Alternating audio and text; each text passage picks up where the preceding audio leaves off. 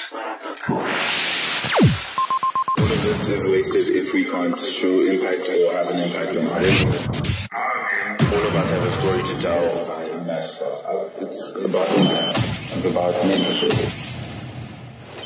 Check out our website for more exclusive content on www.masstartup.co.za. About entrepreneurs coming together to say, I have a journey of my own. That journey is not perfect, but I want to see if there's things that I've learned that I can impart on others.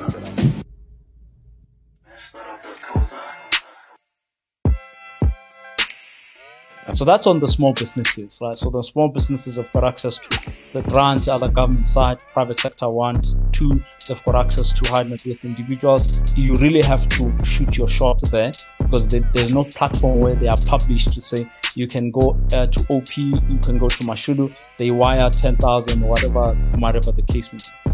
Small businesses that have got, purchase orders, they also have access to a lot of funds that have set up right now who offer purchase order financing or invoice discounting. Again, that's available. I always say the biggest challenge is really not access to finance, it's more access to information.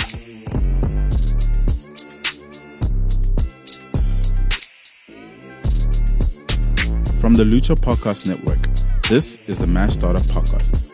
The Mass Startup Podcast profiles the most talented creators, impactful entrepreneurs, and high-performing professionals with the purpose to drive insights, learnings, and tactics to help you build the things that you believe in. This podcast is sponsored by Sage Accounting.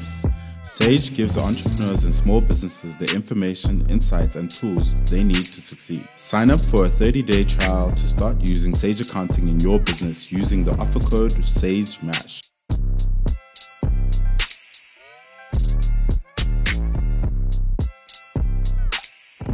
Hi, my name is Octavius Phukubye. I help entrepreneurs find capital markets through the work I do with IDF VAS and microtraction as a scout and as an MD of IDF VAS.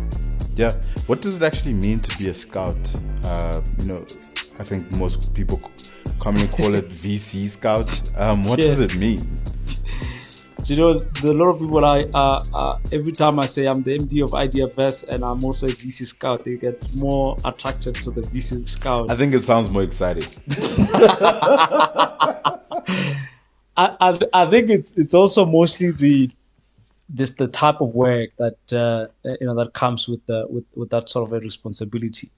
But essentially, really, what you look for is what you tend to do as a VC scout is you just go out there, man, and get very connected with the ecosystem, partner with entrepreneurs, look for those that are highly, highly talented and are moving at the fastest speed and connect them with funds. And essentially what I end up doing is sit in front of funds, in front of investors, early stage investors, and basically pitch or motivate for the entrepreneurs to be supported. And my work cuts across multiple countries. I look for young and old founders that are building, early stage technology startups. I typically, prefer to find them at the earlier stage, but you can still also, scout for high growth. But I usually try and scout when people don't even know how to find them, where to find them, how to spot the talent, how to spot them early enough where everybody else don't know how to touch them, why they should touch them, why they should work together with them. So that's what the kind of work you as a VC scout, what you do.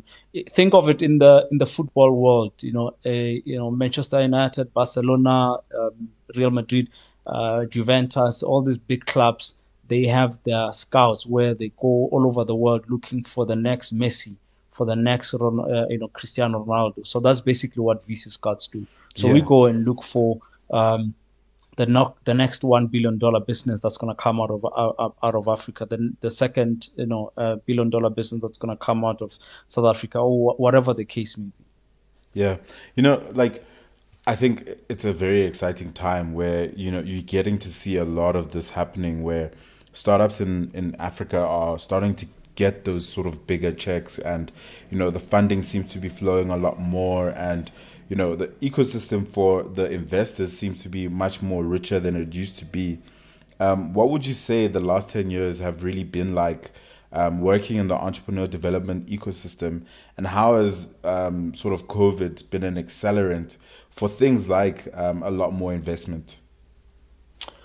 Geez, man, the last 10 years, you saw when the attention around the support for small businesses and startups started, getting a lot more. There's a big focus around non-financial support, contributions or interventions, where there's a big focus around, giving people training, giving people mentorship, coaching, and and I think, over time, you also had progress that was taking place in other markets that were becoming a lot more mature, and a lot of active investors were keen to explore other markets. While we in the past year saw a lot of increase in terms of activity on the side of investors, but you also began to see a lot of funds being set up with the introduction of new legislation, Section 12J. You're also seeing a lot of an interesting, progress around the sophistication of your traditional funds that are seeing your venture investing as a lucrative, asset class. You are also seeing your typical corporate finance heads who are interested in innovating how they've actually just backed a certain type of asset class. So they are now wanting to create their own internal venture financing options as corporates. Your corporate finance teams. So there's been a lot of things that have driven and shaped the progress we've seen over the past 10 years. So globally, a lot of mature markets were just hitting their caps and looking for other markets that they would, start looking into. But also social media and digital channels have really played a great role in making the opportunities locally accessible, making founders access more investors. There's a lot of education that has grown, and there's a lot of information that has been made fairly easily accessible. So a lot of founders are also getting to know who are the active investors. Active investors are beginning to see who are the good guys to really monitor and check what kind of projects they're pursuing. So quite a lot of things, man, that have been happening in the past 10 years. Very exciting. I definitely believe that in the past 10 years, it's the ecosystem needed to go through that, and it's still in its infancy. It's still in its infancy. I mean, we continue to be really underserved in South Africa. You still have Black women founders not getting as much cash as they should, not enough big cash as they should. So while there's enough active members coming, whether the investors, whether angel investors, high net worth individuals also getting more interested, whether the corporate finance guys also coming into the ecosystem. You're seeing a lot of new funds being set up, funds being set up from the government, setting up funds that fund funds, right? You're seeing all of that. You're seeing international funds also now coming locally to participate in some of the deals. You're seeing also entrepreneurs going outside to go and raise capital through the use of social media, getting to know more people, getting to know more local guys. There's another point that actually has been very interesting, Mesh, which is the diaspora. So the diaspora has also contributed in how accelerated the rate of activity in investing in venture or in startups has been. So you have an OP, you have a Mesh that goes and lives in Tennessee or lives in San Francisco or lives in New York or lives in Michigan, and after 4 or 5 years or so becomes the link, right, between the talent and the investment opportunities, right? And that has kind of brought in an interesting dynamic, because also that diaspora is now wealthy enough or is successful enough to invest or syndicate investments in their local countries that they come from. We see that in Kenya. We see that in Zimbabwe. We see that a lot in Nigeria, big. We see that in Ghana. Not too much South Africa. I wouldn't say that much is happening around the diaspora. But I think the evolution also of your government support interventions has become a lot more better. I think you have government who is getting a lot more smarter. Either smartness can be defined in the form of appreciating that what you've been doing is actually useless. It's nonsense, right? And being open enough to hear what other ways you could support entrepreneurs. With COVID meant a number of things. There's good and bad. On the good side, you have people who appreciated that speed is everything. That you delay by a week or two, it could suffocate businesses. It could suffocate startups. But the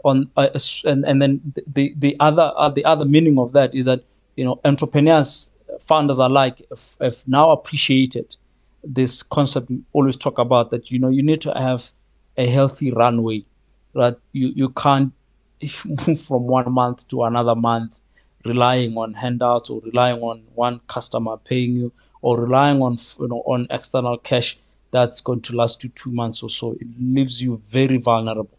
So COVID has also meant that, but it also has encouraged people to lift their heads and look for other places where they can source capital. It has allowed people to lift their heads and be confident to ask. And while they do it while afraid, ask even the high net worth individuals, ask corporates to get involved. So a lot of things have happened in the past 10 years. It's difficult to squeeze it into 2 minutes or 3 minutes, but a lot has happened. A lot has happened. Good things that have happened that are benefiting, founders and entrepreneurs alike. Yeah, and just to latch on something you just mentioned, those alternative types of funding that people can look to, right? VC capital, like VC funding, isn't necessarily the first option for most small businesses / startups in Africa. What would you mention as being, the 3 or 4 other ones that people should be looking at? Whether that's angel funding, whether that's banks, whatever it is, really. Banks. Look, there are some people that are that risky. But I don't know which bank you're gonna go to right now in South Africa, and it wires you 150,000 within a week. The crazy thing is, though, when at the height of the pandemic, and we're having this conversation like a year later, right? Yeah. But this time last year, when the worst of the pandemic, I remember most people thinking that the relief for their businesses was gonna come from banks. Most people weren't talking about alternative types of funding or any sort of capital that they could get from somewhere else. Do you find that to be different? And also then we can get into those sort of alternative methods of raising capital.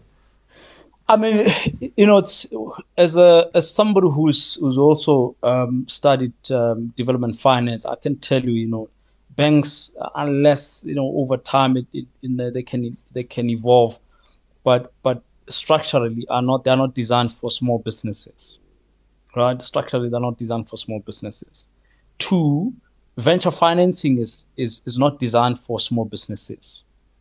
That's designed for startups, purely because of the differences between the small business and startups, right? And we can go into that. So it's important to know where people stand, who they are, what they identify with, because when that is done, you are likely to understand where your sources of funding options lie, right? So as a small business, you typically would still consider the bank, but that's a last resort. That's a fund of the last resort. I always say, look for free money. I don't know why there's a negative connotation between around free money in South Africa, when all over, everywhere that I've gone all over the world, there's a fair amount of an acceptance that you never leave free money on the table. So if government has got some grants, hey, listen, go and get those grants as much as you possibly can, right? The only problem becomes when people look for those sources in as a form of dependency, right? Those things are meant to get you to kickstart you to get to one point, and then you move on. In South Africa, we are unique, and we are better positioned compared to our counterparts in other parts of the continent. We've got legislation that has been passed to allow corporates to invest in small businesses, right, to compensate for economic transformation, because we are unique in that respect when it comes to public policy. So those are other grants that government has made available, whether in partnership with private sector, to support small businesses. So entrepreneurs who are starting small businesses or are growing small businesses need to understand the sectors they operate in. If it's in mining, the mining companies will likely be required to invest a certain portion of their earnings towards development of small businesses through grants.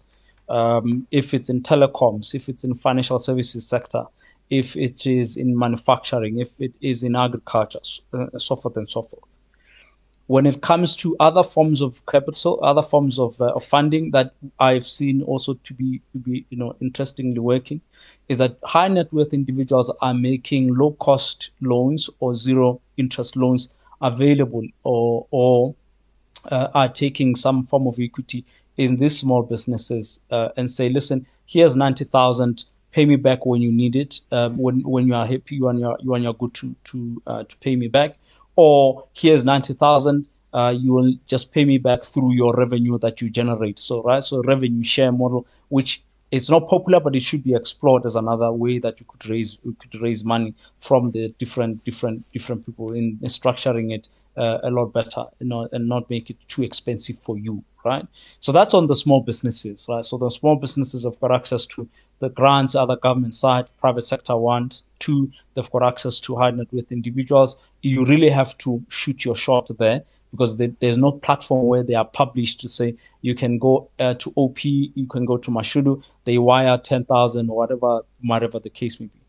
Small businesses that have got purchase orders, they also have access to a lot of funds that are being set up right now who offer purchase order financing or invoice discounting. Again, that's available. I always say the biggest challenge is really not access to finance, it's more access to information. One of the things, Mesh, that is becoming an opportunity, but I don't know why people are not seeing this opportunity of financing option. It's a peer-to-peer lending, or peer. In fintech we talk about peer-to-peer lending, but basically you could have another startup that is successful investing in another small business that is successful, supporting another small business, or you could have a cross function, a cross collaboration where a successful startup that solves the problem of startups, investing in startups, signing small checks. Those 10,000, 20,000, 40,000 checks are powerful. Are powerful. They could change the face of the earth. Those things are very powerful. A case in point, you work with Yoko, right? Yoko is a startup, gets a lot of funding, and with the solutions that it's building, part of it is financing some of the small merchants or the small businesses, right, that are selling retail stuff, right? Yeah. That's another avenue that small businesses have. On the side of startups, the big one, you still can access cash from the banks, but I always say there you've got angel investors. You also have venture financing. You can still do which is pretty difficult yet. We're seeing some solutions that are coming in the ecosystem to provide your sort of milestone-based financing for technology startups, right? Because if you've got a SaaS platform, you've got an e-commerce platform, you've got a marketplace, you've got a subscription, how do I finance you? Because you don't have a PO. But how do I finance you? So if you say to me, listen, I've got 170,000 users on my platform, 40% of it are active, and I've got maybe 13% subscribing, pay me 13,000 or so a month. Can I finance you based on that? There are solutions that are coming up. They're not yet mature, but I think those are some of the things that are coming that a lot of people will have options to access and help them finance their own startups outside of bootstrapping, the obvious stuff. Yeah.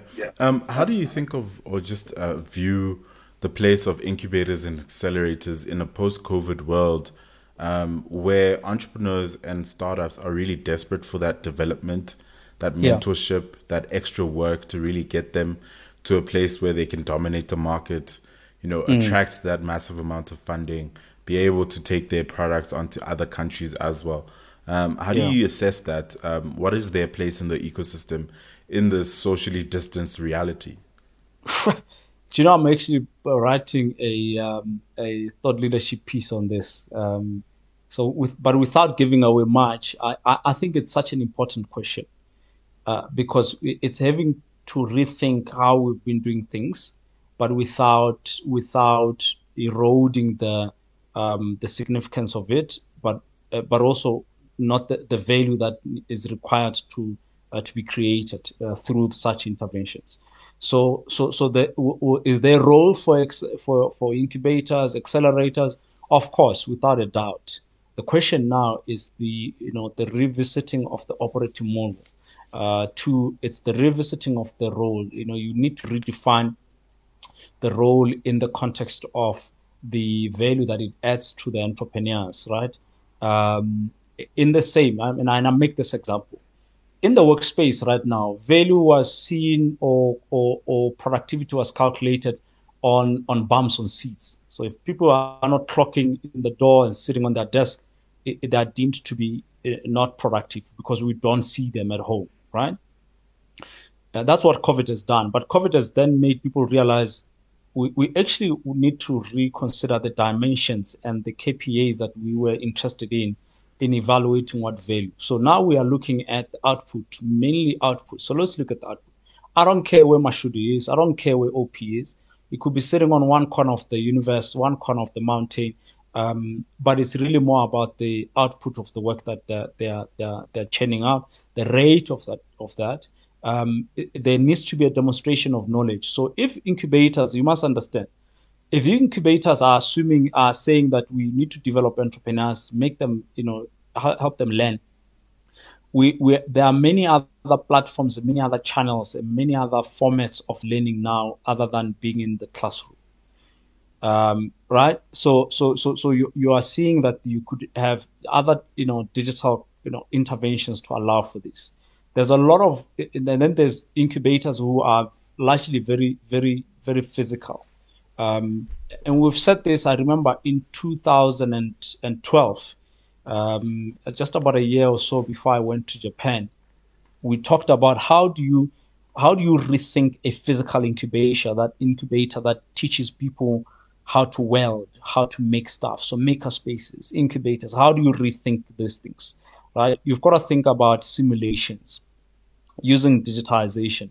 How do you allow people to learn any of these things from home? How do you build solutions to allow people, because it's a pandemic, remember, so you can't take risks, right? It's a pandemic, so you need to figure out ways in which you can still achieve the output, but not compromising on the quality. If it talks about incubators, are likely to be more. You've got your physical ones, and you've got mainly your digital, your startup ones. So some of the guys that are building solutions that don't need anyone else to be physically in a place. So those ones that, again, it's a lot easier to transition that, but they still play a role, right? Because virtually you could still ensure people attend to certain master classes, boot camps, some other learning experiences that the guys need to have, right? But even the way in which you assess impact, you need to completely rethink all of that. You need to think all of that. Accelerators, by their nature, have largely always been more virtual and more light touch in physical form, other than the incubators. But if you think about it, the concentrated rate of growth and learning is much higher now in the times of COVID, because it's self-paced, it's any moment, you could learn any time of the day, it's largely digitized, whether simulated. So it means when in the past, if we were to think your incubation period would be acceptable at 3 years to 5 years, it can't be that anymore. That's way too long. That's way too long. right? If incubation period is it's not going to change. I think globally it's probably still going to sit at 3 months or between 3 months to 6 months. It's still going to be shorter. I don't imagine it being shorter than that. But what I've seen for emerging markets or frontier markets, I think it's important to not just take copy and paste what the in mature markets and your USA, Silicon Valley, Canada, and all those kind of places to just plug and play. I think for us in Africa, we need something between a year and half a year, right? I don't personally subscribe to the 3 months, especially in Africa, because of the magnitude of problems that we are having to deal with, the socio-economic structure that we're going to have to contend with. When you're accelerating and incubating an entrepreneur in Africa, you must accept that you're dealing with many dimensions that even systemically you are having to you're not even going to solve. Even government has not been able to solve this thing. So people come from one a family with 5 people who are unemployed. So in 3 months, you're not going to get everything else sorted, because these guys, you wire 120,000 US dollars in their account, probably the first month, all they really want to think about is how they get like a decent meal for their family and kind of just, address such things. So you make an allowance for that and give another more year or, a more month or so to get people to work on personal development. A lot of it, in the emerging markets, your Techstars, 500 startups, Y Combinator, not enough of that is focused on. But for us, we need it because of the impact of the socio-economic challenges we've really had on our mindset, our characters as entrepreneurs. So there's a lot that is going to change, especially with COVID, and it has exacerbated what the biggest problems that these ecosystem interventions were meant to do. So now it's even deeper, but I think there's a rethinking to be done, especially on the incubator side. There's a rethinking to be done on the accelerator side. There's a rethinking to be done around your enterprise and supply development programs, which again very relied heavily on the physical touch. And what does it mean now, right?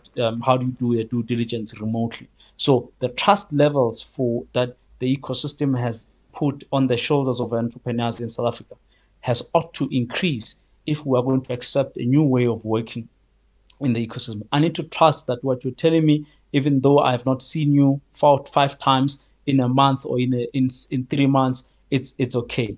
I also need to be comfortable that I am not going to. And the worst thing that could happen here, Mesh, is that people add more red tape to reduce the risk. I really hope that it's the opposite, right? Now that I can't see Mesh physically, I need to trust what he's saying. But instead of me asking him to send me 15,000 different videos, I should just take one video with him, one live video with him, and then that's fine, right? As opposed to mitigating the risk now that I can't see him physically or whatever it is, right? We've got AR, we've got VR, so you could really just use technology to help you be more smarter, more efficient in the work that I just hope that, it simplifies all this new thinking, this rethinking.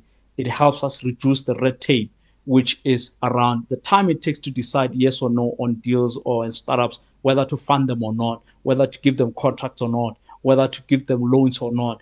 Should be shorter. Speed is everything. Yeah. What do you think that organizations, entrepreneurs, startups, small businesses can do to prepare their businesses for the type of funding that can really actually help them scale? Well, for both small businesses and startups, they really need to get the fundamentals right, but even if the fundamentals are not right, you really need to be aware of where you are. It's important when you are pitching, whether you are raising, you're looking for a contract, whatnot, to accept where you are and the processes, whether it's processes and systems, whether it is the knowledge levels that you and the team have, right? But whether it's how sophisticated the product, whether it's a physical product, whether it's a services. But what is critical more than just getting the business fundamentals. If you're looking for, if you're raising venture, right? If you're raising venture, you always want to prioritize making sure that you've got some idea of the market. I always say, get to a validated market as quick as possible. And that validated market, it varies from one funder to the other funder. But it's great when you say that I think people love what we're doing. And the rule of thumb is if you've got 3 users on a platform, out of a market that is in your total addressable market, you said, listen, there's over 2.5 million, but right now on your platform you've got just 50 users. Is that truly a validation, right? Is that truly a validation? It would be a validation if the 50 users you got them under 50 seconds. So now I can imagine under 50 seconds you've got 50 users. So if I give you more 50 seconds, you're likely to grow. So it's really that that part about growth, the concentration of resources, how much of your own money you have used to validate the market, what insights you've gathered, in order for you to inform the likelihood of this thing succeeding. And it doesn't matter whether it's a small business or it's a macro business with a startup, right? You've got to make sure that you understand truly what that problem is. These things have been said so many times, Mesh, you would think it's obvious. I swear to God, you'd think it's obvious until you're sitting in a fund and entrepreneurs and founders are pitching. And you think, but guys, we thought this thing was fairly obvious and straightforward. That you have to demonstrate that you fully appreciate the problem. How do you do this? Either you have experienced it, or either you are working with a team that has experienced this.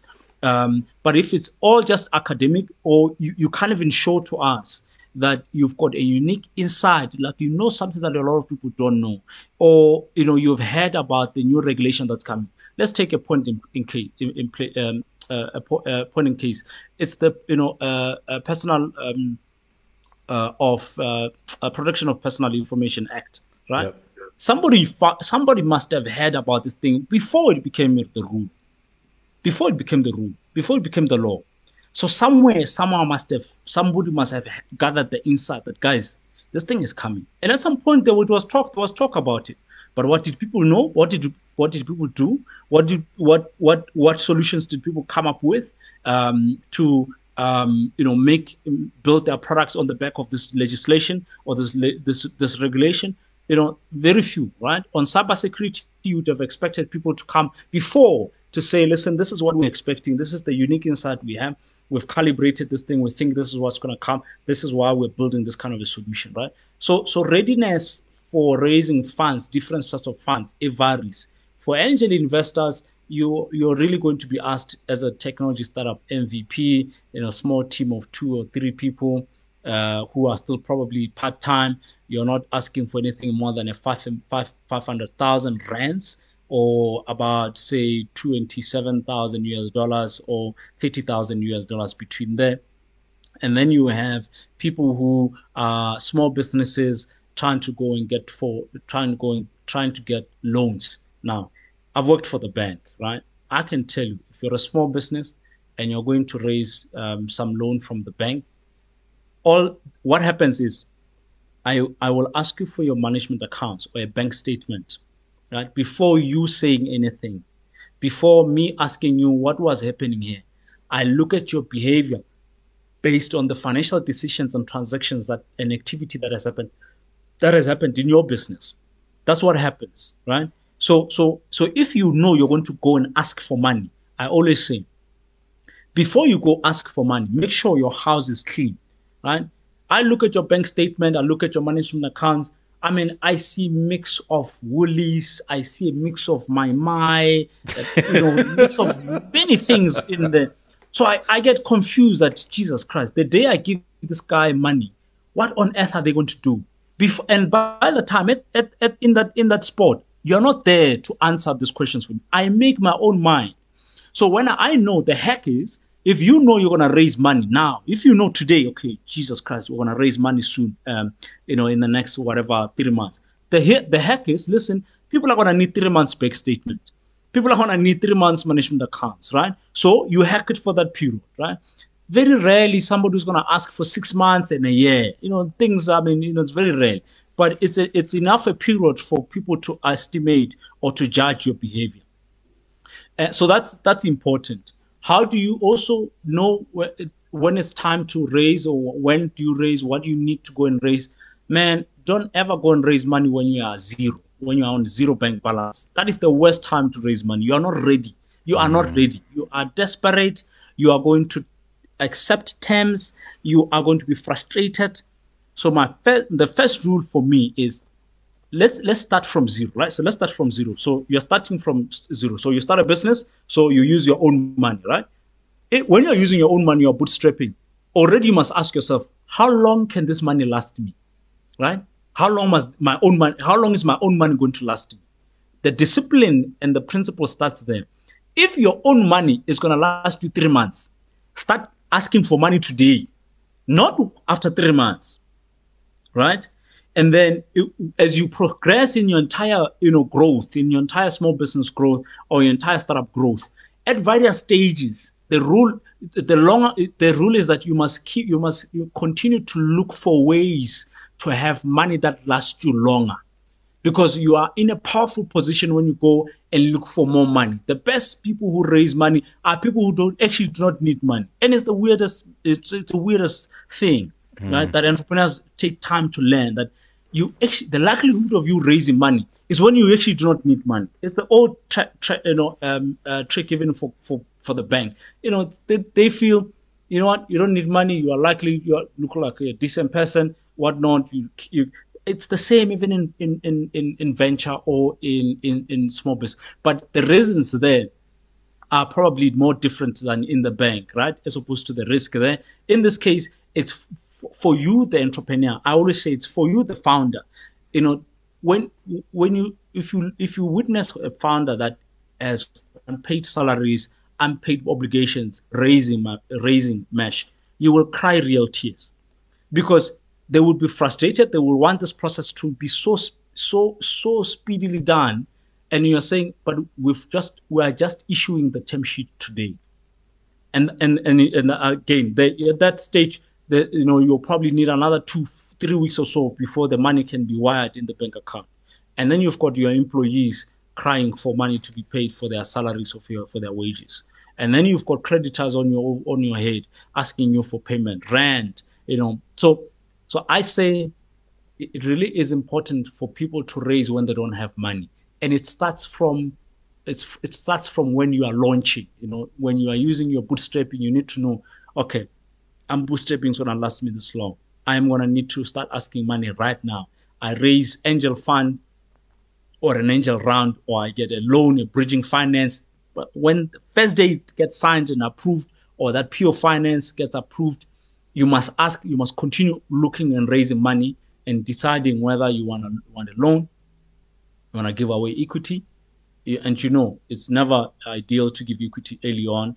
You want to leave it to later stages. So that's why in the early phases, even from angel investors, or your seed, your pre-seed or seed players, you're raising convertible notes. It's basically a debt, but this debt could turn into equity later based on few conditions, based on few, liquidation, or new cash injection activities, right? So it's always to protect your equity early on, and then you can give it away later on as you dilute, because you're going to look for more money. The reason you don't want to give away too soon is that you've got it's still very early stage, so a lot of it you are guessing, you are making a lot of assumptions. So you could be giving away 2% at 20,000 when you could be giving that 2% at 200,000. So there's a lot to consider. There's a lot to consider for people to think about when they are ready to raise capital and what they should have in place. Like I said, it's really important for people to consider those things, very critical, because they can influence whether you're successful or not. Yeah. What is one piece of advice you wish you knew about entrepreneurship and starting a business before you actually did it?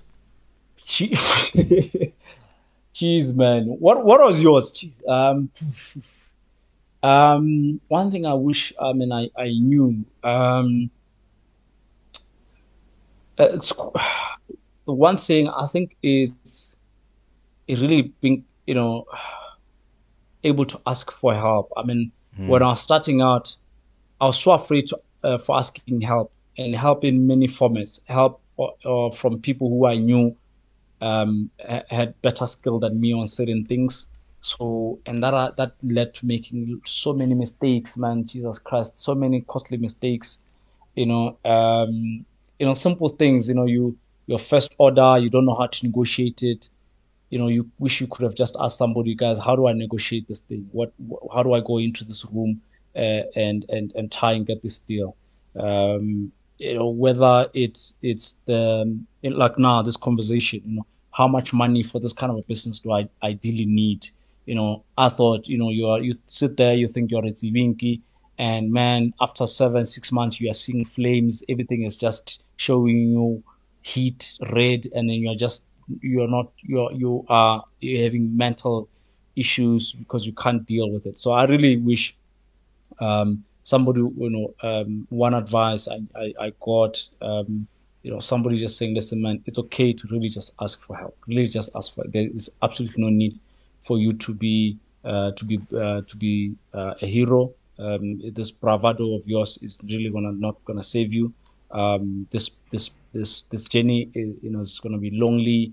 It's gonna be hard. So please ask for help. You could be shocked. You'll be shocked at how much people are willing to help, how free things can be, and you remember at the early stage when you're starting, you want to preserve cash as well, so if you can get certain things for free by asking, get them. And I mean, and this again, being reasonable. We're not asking for people to be, to be over dependent and be, and be silly about, just constantly asking people and not carrying their own responsibility. So one thing for me, that's that, man. That's that. Yeah. Thank you so much for your time, man. I think that this was really, really impactful. And I really hope that people learn a lot, especially from you. Your Twitter channel has been really powerful for disseminating so much really valuable information around funding, around, whether small businesses or startups, how they raise money and really figure out the investment journey as well. So thank you so much, man. Only a pleasure, Mesh. Only a pleasure. I just wish we had an in-person chat so we can do this podcast for 4 hours. We probably could. Probably could. There's a lot of things to unpack, and it's so unfortunate that we kind of have to squeeze everything in a short space of time.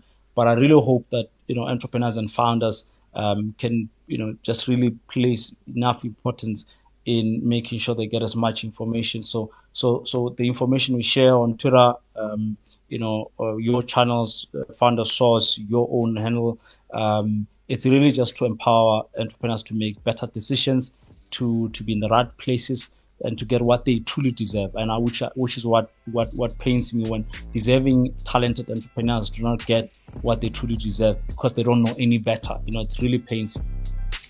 Yeah. Thank you so much, OP. Cool, my brother. Really, really enjoyed this. Thank you so much. Thank you.